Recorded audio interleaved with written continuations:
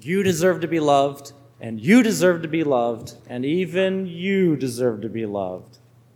And you in the middle as well. The problem is that whether intentionally or unintentionally, oftentimes we don't allow ourselves to be loved. We hold ourselves in solitude, in isolation, because of pride or ego, because of a lack of doing something, a sin of omission, and sometimes from a sin of commission. To be loved requires that we are vulnerable, that we're honest with ourselves, that we're humble before our Lord or before anyone else who wants to love us. We have to be vulnerable enough to allow that love to enter in, to be a part of our life, to transform us, to change us. Tonight we celebrate what we have been preparing for these last 3.5 weeks of Advent, because we all know the fourth week's not a full week.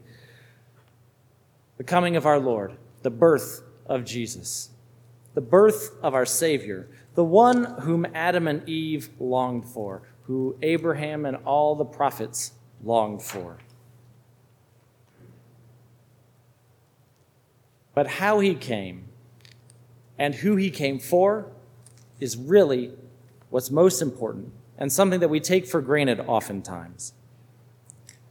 How he came as a little baby, and not just as a baby, but as a baby, an infant of one of the poorest families in the Jewish people. Here in the gospel, she wrapped him in swaddling clothes and laid him in a manger because there was no room for them in the inn. Most of us read that last part as they were late, the inn was full, they had to go find somewhere else to give birth to Jesus and to rest for the night. But the census that forced Joseph and Mary to come to Bethlehem happened every 5 years. And this particular year, all of the descendants of King David were told to go to Bethlehem, which was pretty normal to have every family or lineage go to a particular place to be registered. That's how the Romans did it. Rather than seeing that there was no space for them in the inn, imagine these descendants of David, and even though there were dispersions and the Jewish people over the hundreds and thousand years had come and gone out of Israel, most of them were probably still pretty well off. And so when there was no room for them in the inn, as in you smell, you're poor, you have no money, there's no room for you here. And so they were rejected by their own people. So they go to a stable. And unlike St. Francis's creche here, this nice nativity set, which is always beautiful, the image of it's always beautiful, but back then, shepherds with sheep would use a cave as a stable. That's what a stable was just a cave in the rock by wherever they could find it. And they usually were rather large, 40 feet wide, 40 feet long, 12 feet tall, sometimes a little bit shorter. But they were in there with maybe animals, maybe by themselves. Who knows? But they had to find a place for themselves. Their hearts were opened. The other descendants of David, their hearts were not open. They did not allow God to come to them, to be with them, to spend the night with them. We have to ask ourselves, do we, and have we, especially in this previous season of Advent, did we prepare ourselves in such a way that we could invite Jesus? Do we place our affections in a way that onto things that are eternal, things that are holy, things that are good, as in piety, as in prayer, as in fasting, as in almsgiving, as in acts of charity, corporal or spiritual works of mercy? Is that where our free time goes, or any of our free time? Is that where our heart goes? If we have an afternoon, do we even think about those things?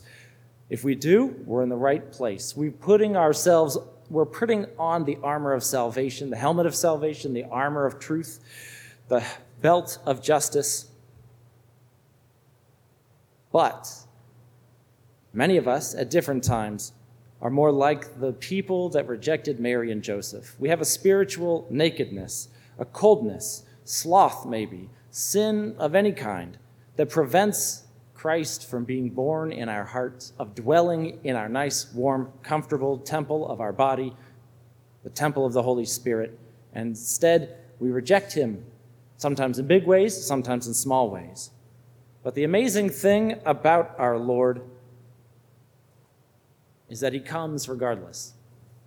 And if we don't have him living in our heart, he's nearby, just waiting to be invited in, just waiting and not forcing his way into our heart. So what are we called to do?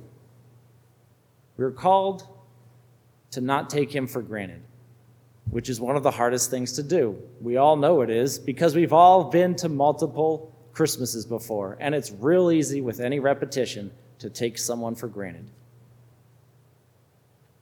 But that's what this season is about. That's what Advent was about, to prepare. And Christmas is about rejoicing in the Lord, not taking him for granted, but possessing that which we desire. That's what joy is. If you want a definition for joy, the possession of the object that we desire, whether it's a person or it's a thing, that's what joy is. So joy to the world had been yearning for a Savior, yearning for the Lord, yearning for healing, and Christ came, and the song says, joy to the world, the Savior is come. Tonight, in this silent night, and tomorrow, and as we go home, well, really as we go home tonight, I'm asking you all to rejoice in the Lord. Rejoice in who he is. Rejoice in any of the blessings he has given you. Rejoice in all the good things, the faith that he has given you, the healing that he's ever given you, whether in the sacraments or outside of the sacraments, any good prayer moments, any good family members, any good desires in your life. They're all from God, and many other things are from God as well. Now is the time to rejoice in all of those things. Sometimes our focus, especially at Christmas, can be a little too worldly. But I'm asking you all tonight, especially with those with kids, and it's awesome to see kids here. Santa is awesome, and he's coming, no doubt about it. But take a moment. Just help reinforce what tonight is really about. It's the moment that for thousands of years, all the people of the world did not know who God was, what he looked like, and exactly how great he is. They made idols, they thought about it, they imagined. Most cultures thought God was a vengeful God, an angry God, a God who had an iron fist, a God who believed in an eye for an eye, a God who punished.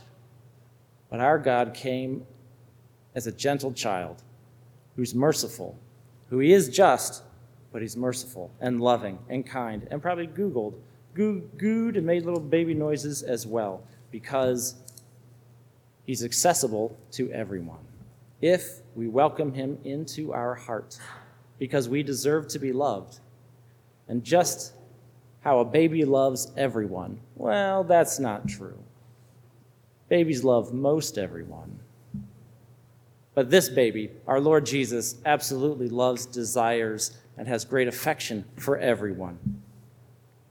This is what we must keep in our heart. This is what the celebration is about. This is what I'm asking you all to go home, to meditate on, to rest in. The joy, the exhilaration of being at the manger, the exhilaration of being there with Mary and Joseph, the exhilaration of realizing that everything that the world has to offer is nothing compared to God. And in fact, those distractions are what keep us from God. A greater distraction of worldly things means that we have less time for God's love to affect us, to penetrate us, to make us beautiful. Tonight is a night of joy. Tonight is a night of glorious wonder. The last 3 weeks, 3.5 weeks, we did not sing the Gloria because God was not with us here on earth. But here at the end of the gospel, we hear the angels sing to the glory to God in the highest. Why do we sing the Gloria at Mass? Because the angels and all the hosts in heaven sing the glory to God in the highest. They sing this. If you can remember this for the rest of the liturgical year, when we sing the Gloria, it's not just something we do at Mass. It's supposed to take us back to this moment where the angels go and meet the shepherds They go to announce the glory of God. They go to announce and to invite all of us to join in that joy, to humble ourselves, to not be proud, not be haughty, but to rejoice in the possession of our Lord, who is all that we desire.